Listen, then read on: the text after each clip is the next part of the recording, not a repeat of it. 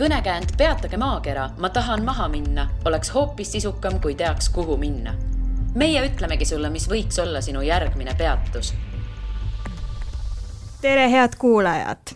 Teiega on Õhtule reisipodcast järgmine peatus ja mina olen Liina Metsküla. Tänase saate külaline Kai Kuusik-Kreenbaum räägib meile oma vingest roadtripist Itaaliasse. Tere tulemast! Tere, Liina! Aitäh, et kutsusid! Kui suur roadtripija sa üldse oled? Et kas sa käid perega tihti niimoodi autoga pikemaid sõite tegemas? Selline autoga käimine oli täitsa esimest korda. Et see mõte sai alguse siin koroona ajal, et kui nüüd kuskile minna, et kust oleks turvaline tagasi tulla, et kuskile lennukitega nii-öelda lennujaama kinni ei jää, et mul sõbranna oli Mehhikos 8 kuud ja jäidki kinni sinna nii-öelda koroona ajal, et neil ei õnnestunud tagasi tulla. Ja siis sellega seoses mõtlesimegi, et hea oleks kuskile minna, kus on safe ja varasemalt oleme käinud perega erinevates riikides ikkagi lennukiga. Mehhiko reis eelmisel aastal läks väga hästi, lapsed on juba piisavalt suured ja siis mõtlesimegi, et aga meil ei ole käidud Itaalias. Itaalia selline ilus ja põnev riik ja saigi siis välja mõeldud, et teeme siis ära. No te ei ole väga palju autoga reisimas käinud, sa ütlesid.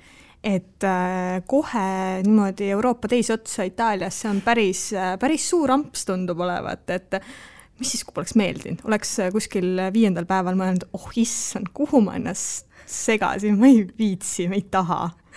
Ei, no see ei oleks variant olnud, et me oleme ikka sellised asjade lõpule viijad, et kui juba otsustatud on, et no sai ju ikkagi ka teatud määral apartmente ja hotelle ära broneeritud ja enamik neist olid sellised, mida ei oleks saanud tagastada nagu raha.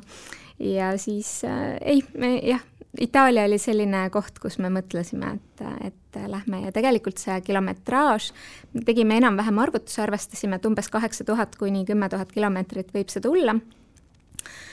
Ja hullumeelne ja väga pikk, aga me kuidagi ei mõelnud sellele nii palju, et see on nüüd nagu midagi väga hirmutavat, et rohkem olime selles hetkes, et nüüd me lähme ja siis me korraga läksimegi. Aga kuidas siis valmistuda ette selliseks pikemaks roadtripiks? See oli üle 3 nädala tegelikult teil. Üle 3 nädala. No igasugused kindlustused vaatasime loomulikult ära, kõik riided mõtlesime ette, mis võib olla igaks juhuks, võtsime ka natukene jahedama ilmariideid, et äkki lähme mägedesse kuskil, äkki seal on jahe. Ei olnud, me saime just suurepärase kuuma laine, kus oli võrratult vähe riideid vaja seljas hoida, et suudaks selle üle elada.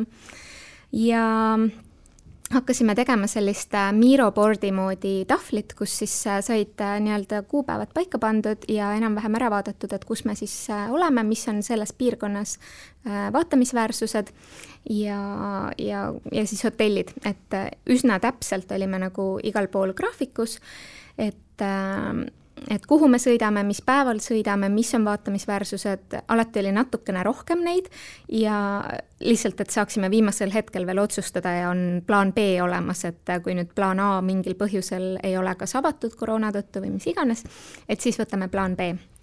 Ja niimoodi valmistusimegi. Koeraga oli see teema, et pidime otsima talle hoidja, et meil on 1,5-aastane koer ja mu ema ei olnud seekord nõus teda hoidma. Et Mehhiko reisi ajal oli meil kutsikas tema juures, aga oli natukene liiga palju vanemale inimesele hoidmiseks. Ja siis seekord oli siis abikaasa vend nõus 3 nädalat kutsikat hoidma. Väga hästi said hakkama. No, kui vanad lapsed on, sa mainisid, et lapsed on üsna suured vist või? Jaa, lapsed on 10 ja reisi ajal teine oli 11. Et suured tüdrukud juba. No ma plaanisin küsida, kas laste puhul tuleb midagi ekstra arvestada, aga ma ei ole kindel, kui valiidne see küsimus on, et nad nii pisikesed ka ei ole või siiski on midagi, mis nagu laste puhul ikkagi tuleb arvesse võtta? No eks lapsed ja pered on hästi erinevad selles suhtes, et kes siis mida teeb, et kes võtab tahvlit kaasa, et oleks lastel filme vaadata reisi ajal, kes annab piiramatult aega telefonis olla ja mängida või chattida või mis iganes. Et meie selles suhtes väga erilisi mingisuguseid nagu planeerimisi ei teinud, et natukene said nad tõepoolest olla rohkem elektroonikas nii-öelda siis telefonis, tabletit meie peres ei ole.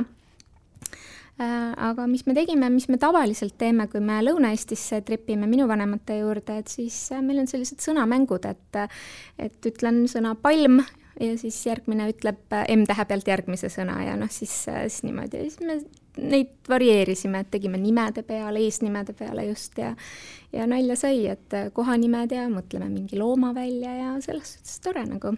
Tundide kaupa lapsed viitsivad? Viitsivad. Suurepärane. Ei no tundide kaupa on ju, ikka vaatasid vahepeal ka vaateid on ju ja siis me rääkisime, mis meid ees ootab ja mis kui oli juba natukene hilisemad päevad, et mis olid eelmise päeva mingisugused meenutused või erilised hetked, mis neile meelde jäid, mis neile meeldisid on ju, ja mis ei meeldinud võib-olla, ja mida nad ootavad, et mis on nende ootused järgmisele päevale. Et selline nagu diskussioon perekeskis rohkem ja igasugustest maailma asjadest rääkisime, et see ongi võib-olla selliste natukene suuremate lastega reisimise boonus juba, et ei pea nagu üle mõtlema, et lapsed nüüd silmakahjustused saavad liigsest elektroonikast, et ümberringi on nii palju, mida näha ja vaadata, kui ise seda märgata ja eks nad vahepeal seal kahekesi, neil olid mingid väiksed vihikud kaasas, vahepeal joonistasid, kirjutasid ise märkmeid üles, et mis neile päeva, nagu tegid sellist väikest päevikut, nagu, et mis neile meelde jäi, et jah, niimoodi. Ühesõnaga, see on üks väga hea näide sellest, et pikale reisile saab minna ka ilma tõesti massiliselt nutiseadmeid kaasa võtmata. Absoluutselt. Mina olen täiesti selle poolt, et ei pea ka lihtsalt niisama mitte reisil olles ainult, vaid ka kodus. Ei pea suunama lapsi ainult elektroonikasse, et nutiseadmetesse, et nii palju muud on ka teha. No ma sain aru, et te mõlemad mehega olete üsna palju reisinud. Kuidas on juhtunud niimoodi, et Itaalia on jäänud siis külastamata, et pidevalt ju siin eriti odavad pakkumised, lennupakkumised kasva Itaaliasse ju, võta ja mine, on ju. Et kuidas selline asi küll juhtunud on? Vot, ma jään vastuse võlgu, ma ei tea, kuidas see niimoodi on, et meil on igale poole mujale oleme sattunud mitu korda Mehhikosse ja mina olen käinud Nigeerias, USAs oleme mitmeid kordi mehega käinud ja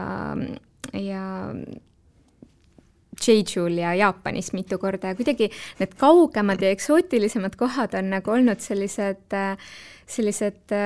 erilisemad ja siis see Itaalia oli selline, et küll me kunagi jõuame sinna, ja siis me lõpuks ikkagi jõudsime. Mille järgi te selle marsruudi siis kujundasite, et kuivõrd seda eeltööd siis ikkagi oli, et midagi siin sai mainitud enne, et natuke nagu oli, aga kui põhjalikuks sai mindud? Eelmisel meie reis sai siis 16. juunil alguse ja ma arvan, et see võis olla kas 13 või 14 juuni, kui me tegelikult panime 21 päeva hotellid ja apartmentid, kus me siis majutusime, panime paika. Et minu algne mõte oli siseneda Veneetsia poolt ja teha nagu just siit kõigepealt idaranniku poolt ja siis minna lääneranniku poole.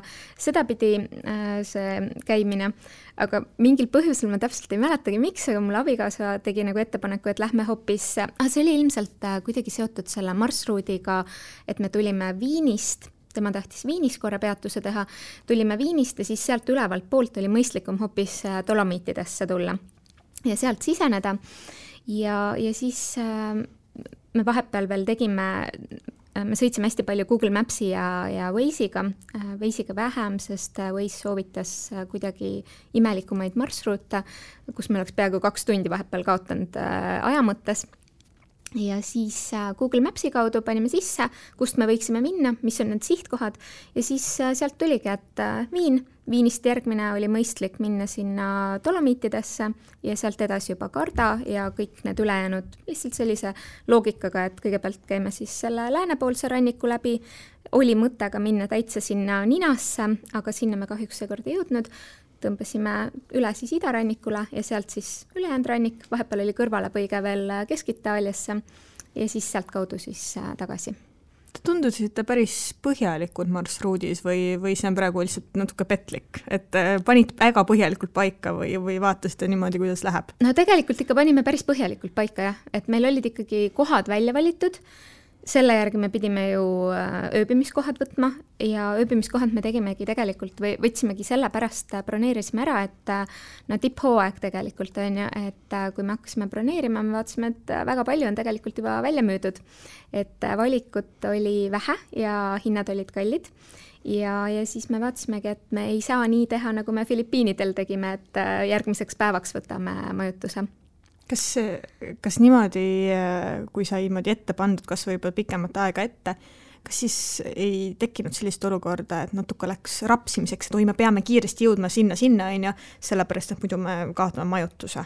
Ja kindlasti, kohati paaris kohas ma tundsin, et me oleksime võinud olla seal kauem, aga tegelikult me ise nagu omavahel tegime nalja, et see Itaalia selline läbisõitmine oli nagu veini maitsmine seekord, et me maitsesime nii-öelda erinevaid Itaalia piirkondi ja siis me teame, mis piirkonda me järgmine kord tahame rohkem maitsma tulla, et me saime nii-öelda nagu sellise glimpsi nagu või sellise nagu väikese tunnetuse kätte, mis meile meeldib, mis võib-olla mitte nii väga ja siis järgmine kord oleme pikemalt ja planeerime aega natukene teistmoodi, et see oli selline huvitav kogemus iseenesest. No mis piirkondi te plaanite siis nii-öelda veinina maitsta?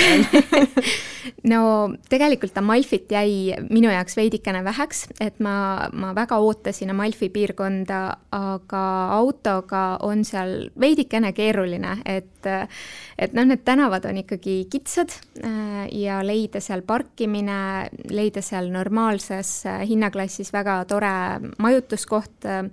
See oli ka, et sellega me jäimegi seal piirkonnas hiljaks, et me võtsime Napolisse majutuse. Et tegelikult Amalfit tahaks kindlasti rohkem nautida, olla seal rohkem. Toskaanas tahaks kindlasti väga palju kauem olla, et see oli lihtsalt nagu nii ilus piirkond. Et just nautida neid päikeseloojanguid ja seda hetkes olemist seal piirkonnas, et see ja kindlasti Kesk-Itaalia mäestik, kus rahvuspark Gran Sasso oli. Päris täpselt seda pikka nime ei mäleta, aga lõpp oli Gran Sasso. Sinna me jõudsime niimoodi, et me olime seal ainult mõned tunnid, vaatasime kõik need ilusad mäejalamitelt vaatad ära, nägime, kuidas pilved hakkasid nii-öelda mööda seda mäe külge allapoole tulema. Vaatasime, olime natukene aega hetkes ja siis me kahjuks pidime juba edasi sõitma, aga see on selline koht, kuhu täiega läheks niimoodi telgiga või karavanautoga, ärkaks seal hommikul ja lihtsalt oleks ja naudiks neid vaateid. Kui pikki sõidupäevi te siis üldse tegite?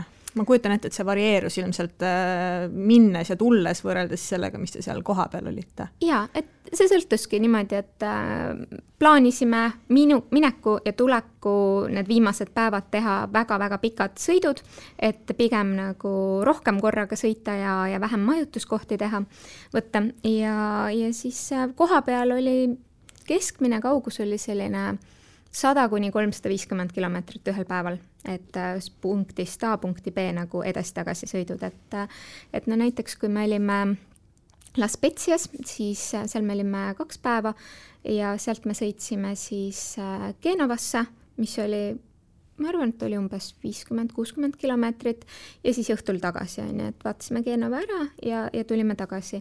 Ja kui me sealt ära läksime edasi, siis Toskaana oli siis järgmine peatus, no sinna oli vist umbes 250–270, et kõige pikemad päevad Itaalias koha peal, kui lapsed pidid autos olema ja sõitma, olid selline 3 tundi jutti, aga me tegime peatusi, vahepeal tanklapeatus, et natukene midagi juua osta, WC peatus,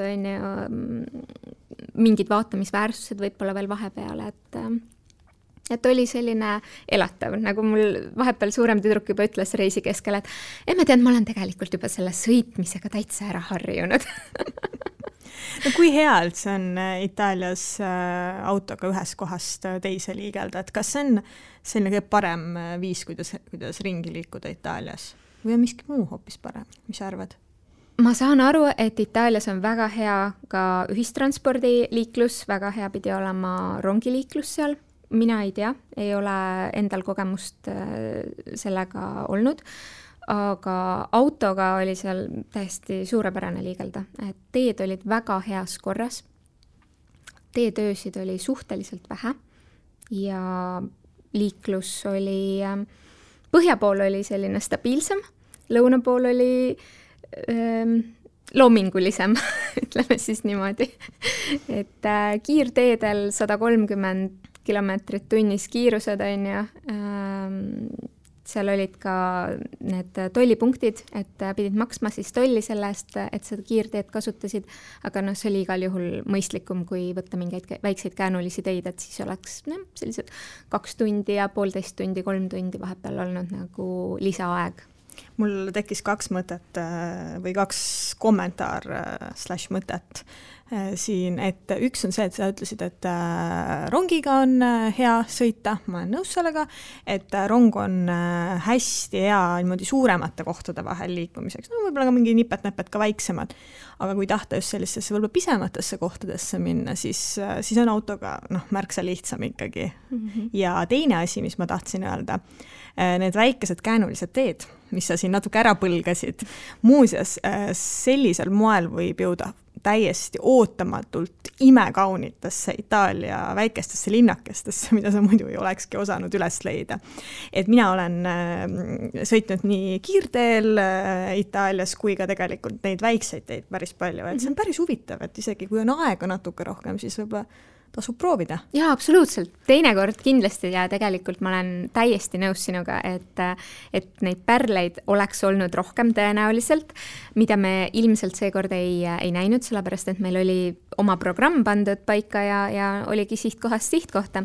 Et oli hetki, kus me ka siiski kõrvalteedele läksime ja minule väga meeldisid need väikesed kõrvalteed ja mägiteed, et mulle väga meeldis nende peal sõita, et mina ei karda neid nii-öelda nagu, et kui ma lugesin eelneval õhtul Napolis olles Amalfi kohta, siis ma leidsin artikli, kus üks USA merejalaväelane või keegi selline kirjutas, et Amalfi on ikkagi väga-väga-väga õudne tee, et jumala eest, kui sa sinna lähed, et ole ikka väga kogenud sõitja ja et see on ikka nagu põhimõtteliselt enesetapp, on ju.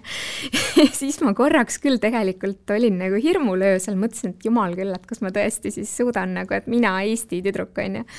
Ja tegelikult ei olnud midagi väga hullu, et jah, seal on nagu need teatud kohad, kus on vaja bussist mööda saada või kui 2 bussi omavahel lähevad mööda. Siis on selline võib-olla millimeetrite mäng, aga nad on seal omavahel nii osavad juba, et korraks liiklus seisab ja siis läheb jälle edasi.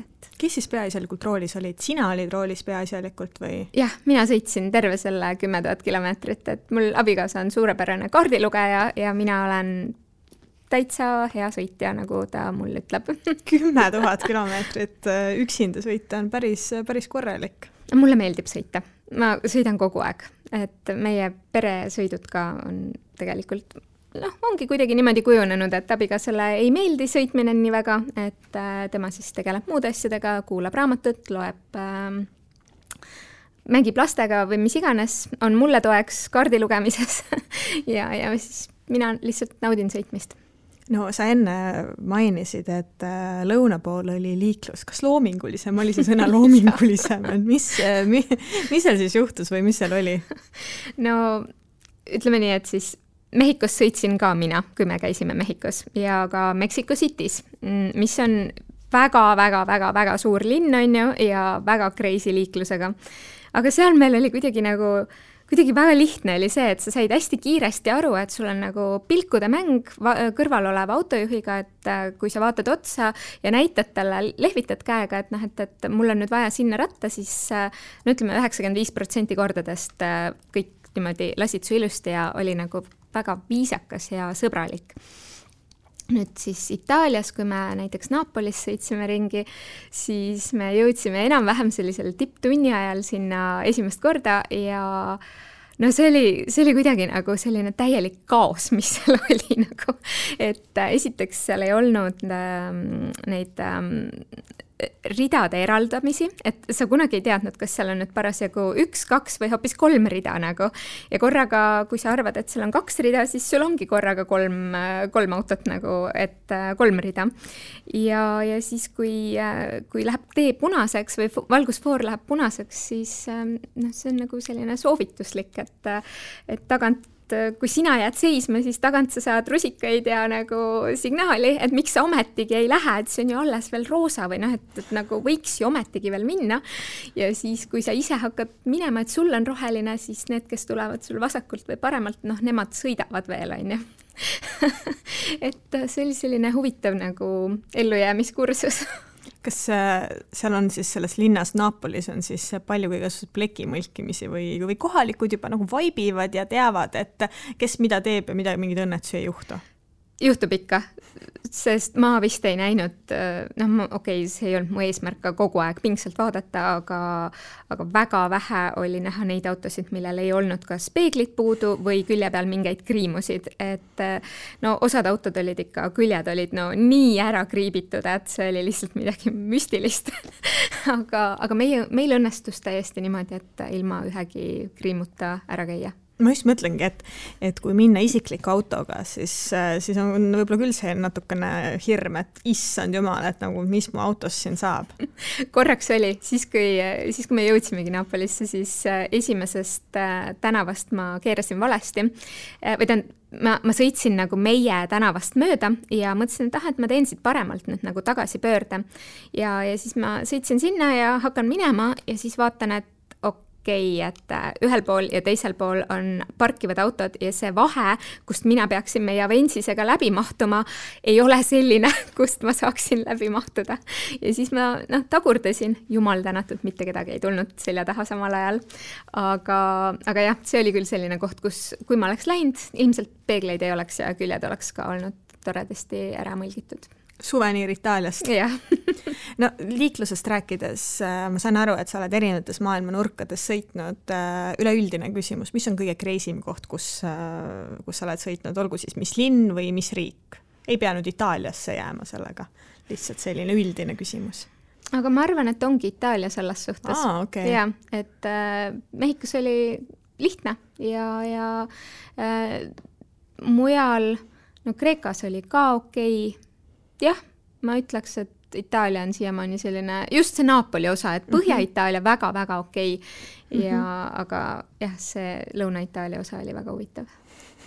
Lõuna-Itaalia õigemini ja see Naapoli kant on üleüldiselt natukene teistsugused kui üleüldine Itaalia. Just. Üks asi, mis ma veel autoga seoses tegelikult tahtsin küsida, on see, et tegelikult ju praegusel ajal bensiin on ju üsna kallis, et kas tasub üldse ära niimoodi autoga niimoodi pikem sõitmine tõesti teise Euroopa otsa või see ei olnudki tegelikult teie eesmärk, et niimoodi väga nagu raha säästa? See ei olnud otseselt esimene eesmärk kindlasti, aga lennukipiletite ja koha peal autorendi mõttes tuli see kindlasti odavam. Nii palju ma võin öelda, jah. Okay. Et kui me vaatasime autorenti, siis 3 nädalaks oleks meie autorent tulnud Fiat Puntole, mis on siis oluliselt väiksem kui Toyota Avensis, oleks olnud 2700 eurot. Ja isegi kui võtta siis lennukipiletid mingisuguse sooduspakkumisega seal 40 ja 50 eurot, mis siin vahepeal suurepärased pakkumised on olnud, on ju tõesti, siis 4 ikkagi lähed ja autorent juurde, bensiin ka veel juurde, et ja mugavus tegelikult. Et meie mõttes mina ütleks küll, et tasus ära ja me nägime rohkem, lastel oli nagu väga huvitav kõik need riigid, et saavad kooli minna öelda, et me käisime 10 riigis. Kas sa mäletad, kui palju seal Itaalias see bensiin praegu oli? Umbes sama oli, mis meil siin. Okay. Mina käisin viimati, kui ma autoga Itaalias trippisin, oli eelmisel suvel ja ma mäletan, et bensiin oli peaaegu 1,6, ma olin issand jumal, mul põhimõtteliselt pisarad peaaegu hakkasid voolama selle peale, kui ma nägin seda hinda, sest Eestis, ma ei tea, mis seal võis olla mingi 1,2 või 3 tolle ajal. Ja mõtlesin, issand, kui kallis praegu mõtleks küll, et oleks see 1,6 kuskil oleks väga hästi. Jaa, Poolas on. no jah, siis tuli ilmselt kanistrit kaasa võtta. Põhimõtteliselt sai, ja see oli nagu kõik täitsid autod nagu piiriületuspunktides olid siis bensiinijaamades järjekorrad, sest kõik teadsid, et Saksamaal on kallis, kõik teadsid, et Austrias on kallis, Tšehhis oli kallis, Austrias oli veel, me nägime lausa 2,6, aga seal ka sõltus tegelikult hästi palju, et kus sa parasjagu bensiini võtad, et oli kohti, kus on iseteenindus, siis seal saad nagu soodsamalt natukene ja kui siis keegi teine tuleb sulle tankima töötaja, siis see oli kallim. Et jah, Itaalias 2,2 kuni 2,5 ja Austrias 2,5 kuni 2,7. Päris korralik. Jah. Mis teie enda lemmikkohad olid? Et sa võid rääkida iseendast, sa võid rääkida üleüldiselt pere mõistes või laste mõistes, et mis olid need kõige lahedamad kohad, et mida sa soovitaksid kuulajatele, kuhu minna Itaalias? Minule ja meie perele üldiselt meeldisid väga just need sellised erilised väikesed mina nimetan neid kivilinnadeks, et võib-olla on neil mingisugune parem termin, aga sõitsime sellisesse linna nagu Pitigliano, kus on hästi suur juudi kogukond, mida ma ei teadnud eelnevalt. See oli täiesti niimoodi, et minu jaoks oli see meie reisi väline plaan. Mu abikaasa leidis selle eelneval päeval või samal päeval ja see jäi meil marsruudile. Ja me jäime niimoodi nagu, ta oli nagu niimoodi, et meie sõitsime mäest alla ja siis me jäime poole mäe peal seisma, siis oli nagu org ja siis orust läks uuesti see nii-öelda tõus, kuhu peale siis oli ehitatud nagu mäe otsa see Pitigliano linnakene. Ja kui ma siis vaatasin seda selle teise mäe kaldalt või mäe nõlvalt, siis see oli lihtsalt nii äge tunne, nagu nii erakordne oli vaadata seda linnapanoraami, kuidas nagu kivi seest kõrguvad need majaseinad nagu ja ma ei tea, mulle endale see tohutult meeldis. Me sõitsime sinna, parkisime auto ära ja käisime siis neid väikseid nunnusid Itaalia tänavaid pidi, mida ilmselt ei peagi väga seletama, et kõik enam-vähem teavad, millest ma räägin, et see vibe oli seal nii äge, et mul abikaasa naeris, et lastele, et vaadake, et emmel on kogu aeg lihtsalt nagu mingi totakas irve näol, sest seal linnas mul oli tõesti nagu nii kuidagi hea olla, et turiste oli vähem ja ta oli selline armas. Ja sealt edasi me läksime Civita di Bagnoregio, sellisesse väikesesse linnakesse, mida nimetatakse nii-öelda surevaks linnaks. Et seal on püsivalt elab seal 12 elanikku ja aastal vist 2013, kui ma nüüd ei eksi, umbes sinna kanti, ehitati sinna siis selline jalakäijate sild, et varasemalt oligi võimalik kuskilt maa alt nagu või külje pealt altpoolt tunnelite kaudu sinna linna saada ja turistidel, ma ei tea, kuidas siis turistid käisid, aga nüüd ongi siis ainult selline jalakäijate sild, mida mööda siis turistid saavad seda linna külastada. Linnakülastus täiskasvanule on 5 eurot, aga see koht juba selles mõttes, et ta asub sellisel vulkaanilisel pinnasel ja need vormid, mis seal ümber ringi on, see maastik, see on lihtsalt nii ilus ja me olime just päikeseloojangu ajal seal niimoodi, et kui vaadata sellelt vaateplatvormilt sinna linna poole, oli täpselt õige valgus, et pilti teha, et päike loojus just meile selja taha, valgustades suurepäraselt seda linna ja seda maastikku ja see oli jälle mega äge. Nagu... Mis kandis need on? Kas esimene vist on Toskaanas, kui ma ei eksi? Jah, ta on sealt Toskaanast edasi Rooma poole, Kesk-Itaalia põhimõtteliselt. Ja kui sa seda tegelikult mulle enne saadet mainisid, see San Pitigliano linna, siis ma mõtlesin, kas ma olen seal käinud või mitte, sest see on hästi tuttav nimi. Sest möödunud aastal sai Toskaanas sõidetud natuke ringi ja see oli täpselt see linn, mis jäi vaatamata. Ta oli mulle nimekirjas, aga ta jäi natukene, oleks pidanud natuke ringi tegema. Nii et nüüd sind kuulates on kahju. Tuleb järgmine kord minna sinna. Just, aga ma arvan, et Itaalias on nii palju kohti, et mis jäid ka meil täielikult avastamata ja kuhu nagu kindla peale tuleb tagasi minna. Et see on selline riik lihtsalt, kus ei saa kunagi vist piisavalt. Jaa, sest tegelikult see San Vitiliano ma ise leidsin toona niimoodi, et ma guugeldasin, et millised on need Toskaanas kõige ägedamad linnad ja see oli seal, ma ei tea, kas top 5, 10, noh, kuskil nendes toppides ta oli, et seda on nagu hästi palju kiidetud. Aga mis jättis külmaks? No Napoli jättis suhteliselt külmaks, välja arvatud siis see liiklus, mis tekitas natukene kõrgemat vererõhku. Mis mõtlesin, et see küttis kuumaks?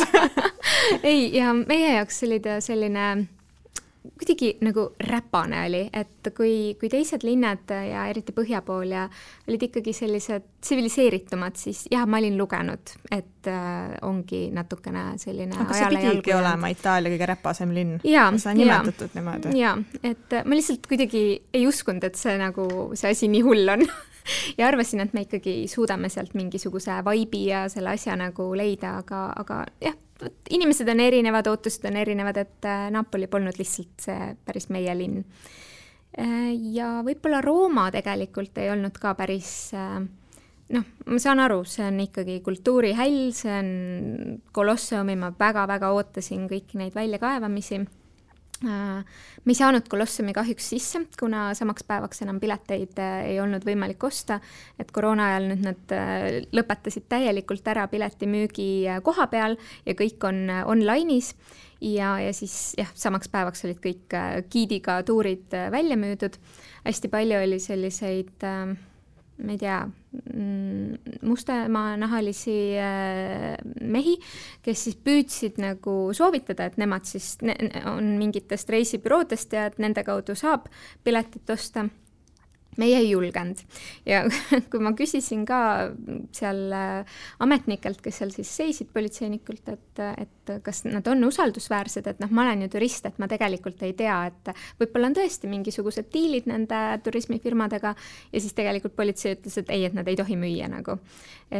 Ja kui me reisi ära lõpetasime, siis tegelikult tuligi uudis, et nüüd nad hakkavad Roomas Kolosseumis müüma nimelisi pileteid, et välistada seda nii-öelda turismi pettust. No luba, ma nüüd olen natuke šokeeritud. Mitte selle petturite teema osas, vaid selle osas, et sa ütlesid, Rooma jättis sind külmaks. Sellepärast, et mina ütlen 100% kindlalt, et minu jaoks on Rooma maailma kõige ilusam pealinn. Ma olen 3 korda seal käinud ja viimane kord oli nüüd üle 10 aasta, või noh, õigemini mitte üle 10 aasta, vaid 10 aastat oli vahet ja nüüd ma käisin siis märtsis. Ja tead, see on nii ilus linn, et ma arvan, et sa lihtsalt peaksid andma ühe võimaluse veel sellele, sest nagu sa enne saadet tegelikult ju ka kirjeldasid seda, et hästi palju oli inimesi, massiliselt turiste, tohutu kuumus. No ma kujutan ette, et mulle ka ei meeldiks. Ja. See oli kindlasti üks faktor, et kui sa räägid, et sa käisid märtsis, ma väga usun, et minna hooaja väliselt, kui on vähem inimesi, kui on normaalne temperatuur ja et sa saad seal reaalselt nautida, istuda ja vaadata, siis see kogemus on täiesti teine. Et see oli lihtsalt jah, meie kogemus praegu. No rääkides turistidest märtsis, teate ka neid oli ka piisavalt siis. Aga noh, me ilmselgelt ei saa võrrelda nüüd sellega, mis keset suve on. Et ma mäletan, et kui ma seal Trevi purskkaevu juures käisin, siis ma enda peas korduvalt mõtlesin seda, et jumal tänatud, et ma olen just koroona läbi põdenud. Et ma konkreetselt kardaks igal hetkel, et kui keegi mul otsas on, et ma nüüd nakatun keset reisi. Et aga absoluutselt ma soovitaks tõesti nagu minna kevadel või sügisel, et siis on nagu temperatuurid mahedamad, noh, turiste on natuke vähem. Mina sain täitsa lühikeste varrukatega märtsis siis ei käia, et kui päike paistis, see on mingit probleemi. Et kindlalt Roomale anda veel üks võimalus, et see on minu meelest lihtsalt nii fantastiline linn, et ma lihtsalt võiksingi jääda heietama. Aga kuna see ei ole siin minust keskendu, siis ma lihtsalt jään praegu vait.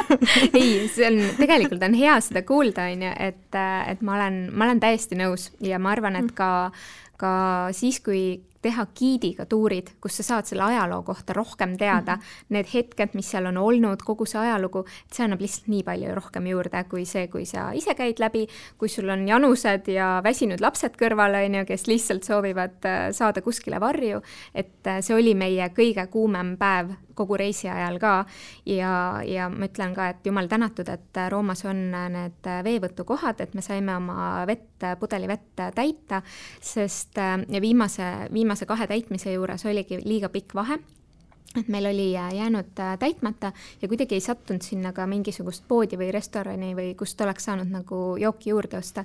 Ja kõnnime, tegelikult mul oligi korraks tunne, et ma reaalselt panengi pildi taskusse ja siis sa näed kaugel, et seal Kolossumi kõrval on see, oli täitsa päris, ei olnud miraaž, aga seal on veel 20 inimest järjekorda. Ja siis ma lihtsalt istusin seal vilus ja ootasin, et abikaasa tõid siis vett ja siis läks jälle kõik väga heaks. Kas miski läks selle reisi jooksul ka totaalselt valesti, et oleks pidanud teistmoodi olema? Väga hea küsimus. Kõik oligi super hästi ja mõnus. Mul ei tule niimoodi praegu ette tõesti, et nagu ma ütlesin, et olid osad kohad, kus oleks võinud olla kauem, aga see oli lihtsalt nii-öelda nagu võtsime seda justkui nagu paratamatust, et pigem oli igal pool sellised toredad üllatused just, et meeldis, oli hea. Ei, ma ei ütleks, et midagi läks totaalselt valesti. Aga mis siis mõtlete, et järgmine suvi teeks ka mingisuguse road tripi kuhugile teise kohta või kuidas sellega on? Jaa, meil praegu on hästi mõttetasandil, et minna Prantsusmaale. Suurem tütar vaatas küll selle peale otsa, et päriselt või? Et ta tagumik veel tunneb seda. Nagu istumist, et liiga pikk oli ikkagi nagu tagantjärgi. Selles mõttes, jah, okei. Aga selleks ajaks jaa, meelest ära täpselt, ma ise arvan samamoodi, et tegelikult on meelest läinud ja oleme siin niimoodi natukene sellist uurimistööd teinud, et kuhu võiks minna Prantsusmaal, et see on nagu praegu see sihtkoht road tripi mõttes. No igal juhul ma väga tänan sind selle toreda vestlusest. Aitäh sulle kutsumast! Ja järgmine peatus on eetris juba tuleval kolmapäeval. Kuula meid igal kolmapäeval Õhtulehest, SoundCloudist või iTunesist ja ära unusta meie podcasti tellida.